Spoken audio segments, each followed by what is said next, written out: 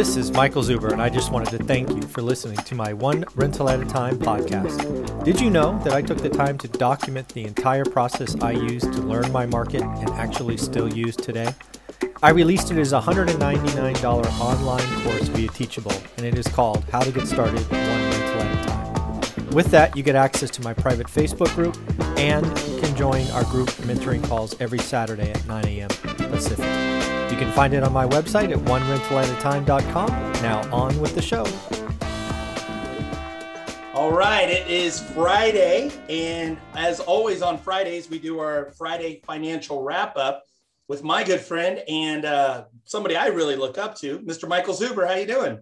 I'm doing good, Ty. As I tell you every week, I really enjoy these Friday wrap-up. It allows me to get out of my head of the day-to-day and kind of look at, what happened this week. And so I enjoy these conversations. I do too. And I really appreciate because it's a nice summary. I know, again, I always tell the audience, the listeners, the viewers, do yourself a favor, start following Michael's financial news. You do a financial news daily, which is awesome. It's a great recap, but even I feel honored because we get to do Friday, and on Fridays we do what were the most important news items for the week. So thank you for taking the time to do this. So let's talk about market changes. I know there's been, I'm noticing some market changes in my markets that I focus on. What are you seeing in market changes? Real estate markets here. And the good thing about having a channel now with, 20,000 subscribers on it is I'm getting a pretty good feel of what's going on across the country. And I've had more people reach out in the last 10 days to say, you know what? You're right. There is more inventory coming. Right? I saw a price drop and I haven't seen a price drop in a year. And oh, by the way, I just did an open house. And a month ago or 6 months ago, I had 40 people. I only had 4. So there's a lot of things going on that kind of point to what I've been talking about. I think there's a lot more inventory coming.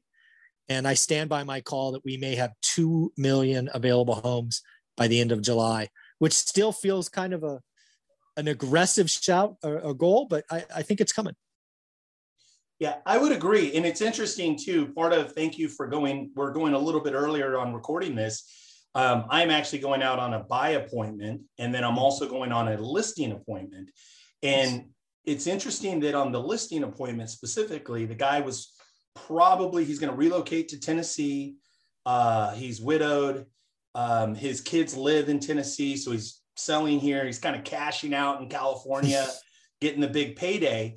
But the most interesting thing was that he was thinking he'd probably be ready in September, August, September. He was kind of easing into the idea of moving.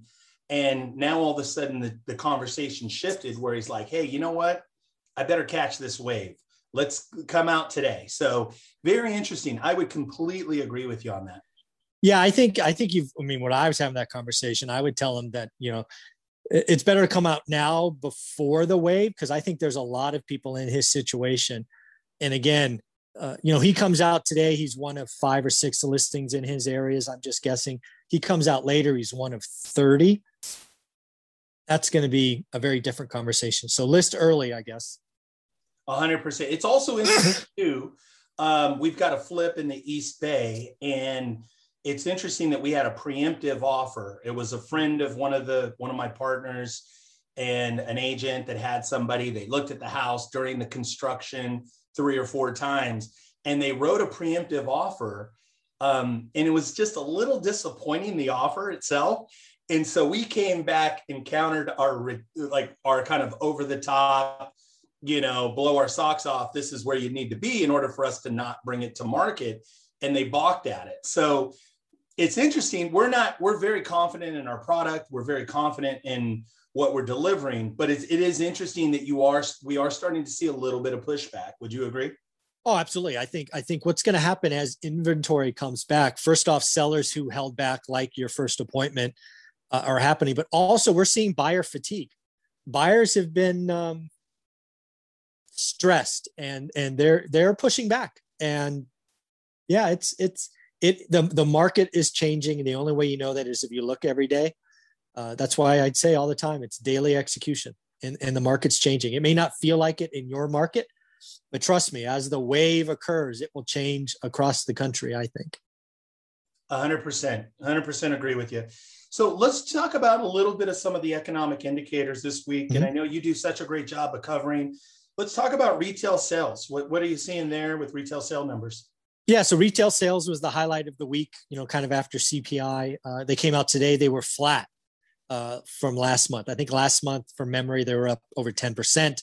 People were calling for 1 or 2% this month, and it came out zero, right, which they call flat, which is interesting because one of the things that Jerome Powell has been talking about is, hey, the economy is, it's not all equal. We got to take care of everyone.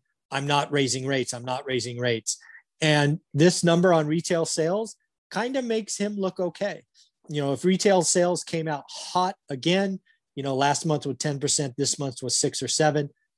That story, that Jedi mind trick that he's trying to play on us, right? There is no inflation, kind of like Star Wars, would kind of fall apart. But he's, this number is like, he could point out and see, I told you so.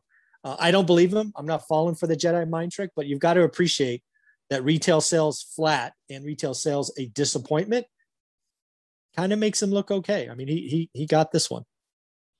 I appreciate that. Gives me a follow-up question. So then with that number specifically and Jerome Powell, do we anticipate that rates will probably stay stable and still relatively low? And how does that tie in? What did you see with the 10-year this last week? So first off, Jerome Powell needs as many things as he can going right, because I don't see him raising rates this year, regardless of what happens. Right? He is painting himself into a corner where rates are staying low, but he would like them to stay low longer. Right? I'm willing to say that the next 7 months he'll keep them down. Where it's going to be interesting is, can he keep them down in Q1? Can he keep them down in Q2 of next year? And as long as the numbers come out like this, they'll stay low longer. But we had an inflation number come out on Wednesday and Thursday. That's going to be hard to ignore if they continue.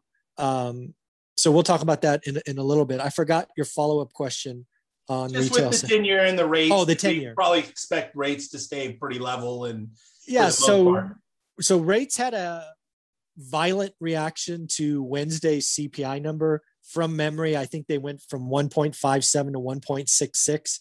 It doesn't sound like a lot, but in a 24-hour period, that's an aggressive move. They have since come down the last couple of days as people digested what was a shockingly high number. So yeah, rates, the 10-year is kind of still staying around 1.6. And the longer it stays at 1.6, the longer Jerome Powell can play Jedi mind tricks. Got it. So let's talk about jobs and inflation. I know inflation was an interesting number. And I think for the average consumer, maybe trying to interpret that inflation number that was reported this week and car sales, gasoline, some of those things. What are you seeing with jobs and inflation overall? Yeah, so we'll hit jobs first. Last Friday, there was a very disappointing job creation number for the month. It was 236 or 256. Way below the million call and my expectation of 1.5. And now there's a lot of calls for ending the unemployment benefits from the Fed, the extra $300 a week. I forget the latest number. I think it's 9, maybe even 12 states that are canceling the program early because they were saying it's keeping people from, accepting jobs. So there's a lot of people looking at the job picture. There's a number published, I think it was Thursday, that said there's 8.1 million job openings out there. So there's the job market is it's not smooth yet. It's fits and starts. And let's be clear. A lot of this is because of childcare, right? There's a lot of people that are like, I'd like to work, but until my kid's school or my kids' after school activities are open, I'm stuck, right? So there's a lot of things that need to kind of adjust itself. But I think jobs get better from here. Now inflation headline number Wednesday was record breaking. It was 4.2% from memory. It's what caused the 10 years violent move Wednesday. But it's a dirty or messy number when you peel it back. So first and foremost, people like Jerome Powell are going to point at and say, well, guys, 10% increase in used cars, that is classic transitory, right? Because he's been saying that, right? Yes, we'll have inflation, but it won't stick. Jerome Powell is right. You go point at used cars being up 10%, you can say that won't stick long term because eventually new cars will come out, these chip issues, it will work itself out. It's a supply chain issue. No question, he's right. However, if you really peel back the onion, there are two numbers in that reading that scare me. First off, gasoline, what you and I put in our cars, was actually a negative contributor to CPI last month. I don't know about you, but gasoline in my area ain't down. It's up.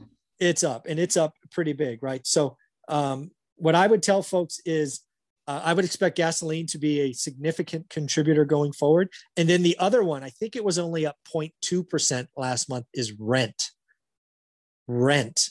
And I, again, don't know about you guys, but rent in my markets are up, not 0.2%, but more like 5, 6, 7%. So I think while Jerome Powell is right on a few things like used cars, I think he is underappreciating just how nasty gasoline and rent and food will be going forward. So he can, again, wash away this. You can play the Jedi mind trick. There is no problem here. But man, I'd be wary of next month, because next month we get to call a trend. Right now he could point at and go, hey, that's 1 point. That's nonsense. But, we come out with 4.2 or 4.6 or even 3.9 next month. And that's on gasoline. That's on rent. That's on food. Oof, his job gets a lot harder. Yeah, I would agree with you. It'll be interesting to see next month. So let's talk about something I'm noticing in kind of, I think, something that's not being talked about, but distractions, right? So I see so many distractions and, the shiny penny object, a lot of people taking their focus off of real estate and now they're crypto, they're deep into crypto. And even, to be honest with you, I even have found myself kind of a little bit distracted and forcing myself to say, no, stay focused on stay in your lane. Yeah. Stay in your lane. So talk to me about distractions, social media and crypto and all the shiny pennies. Yeah. It's funny when you think about real estate investing and people getting into it, a lot of people do it for wealth generation, right? The long-term aspects of it. But again, when you're in wealth creation, that's that's years and decades in the making. It's good decisions compounded every day. Unfortunately, social media doesn't celebrate that, right? When I tell people that the reason we got to financial freedom is we sacrificed for 10 years and did work every day for 10 years, people don't like to hear that. So they get distracted by the Dogecoin, buying it at 4 cents and becoming a millionaire and all of these things. And they're just the latest pump and dump. You can make money, but you can also make money in the lottery. The key here is a lot of people look at these crazy numbers that people are doing and not realizing that most people lose money. What I've really done is I did a video the other day talking about, I don't remember the calculation, but basically it's fear of missing out, right? FOMO, kind of plus or times beginner's luck, right? You buy Dogecoin and it goes up 20% because Elon Musk tweeted some nonsense. And then you're like, oh my God, I'm the smartest person in the world. I'm going to add leverage, right? And then all of a sudden, it feels good for 48 hours. And then the coin tanks. It goes from 71 to 40 cents and you're wiped out. You're wiped out because you went on margin. If you're going to own any of these things, own them. The biggest thing I can tell you after losing almost 150 grand in the .com area is you got to own your stuff. Otherwise, Wall Street's going to drop it on your head. I told people in the run up to Saturday Night Live that they should be selling their Dogecoin because they were all talking about Elon Musk being the Dogecoin, the dog father, and all of this other nonsense. And if you held to the end of Saturday Night Live, you lost 30%. And if you were on margin, you likely were wiped out and taken to zero.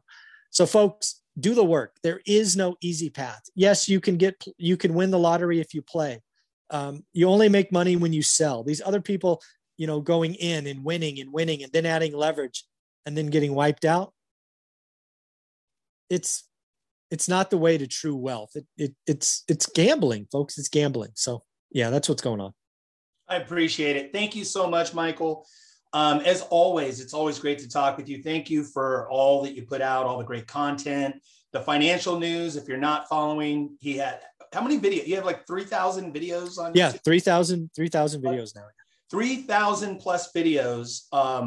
Lots of just incredible information. And not only that, but actionable information that you can actually use, things that are just very foundational, very solid information. So also too, if you've not gotten a copy of the book, I always have the book here. I love it. So one rental at a time, you can find the book on Amazon. You can also follow Michael. Michael has, look at that great hat you got. Look, so here, wait.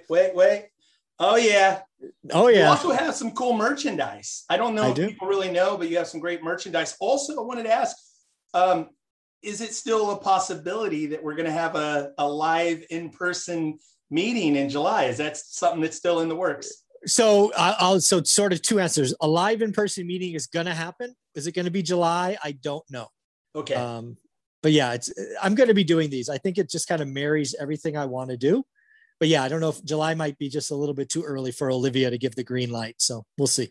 Okay. We're with you. If it's in August, September, October, we're with you. You saw that the Squad Up and the Evo community, foundation builders, everybody was really responsive. So we're going to do something. Love it. Thank you so much, Michael. Appreciate your time today. Thank you. You got it.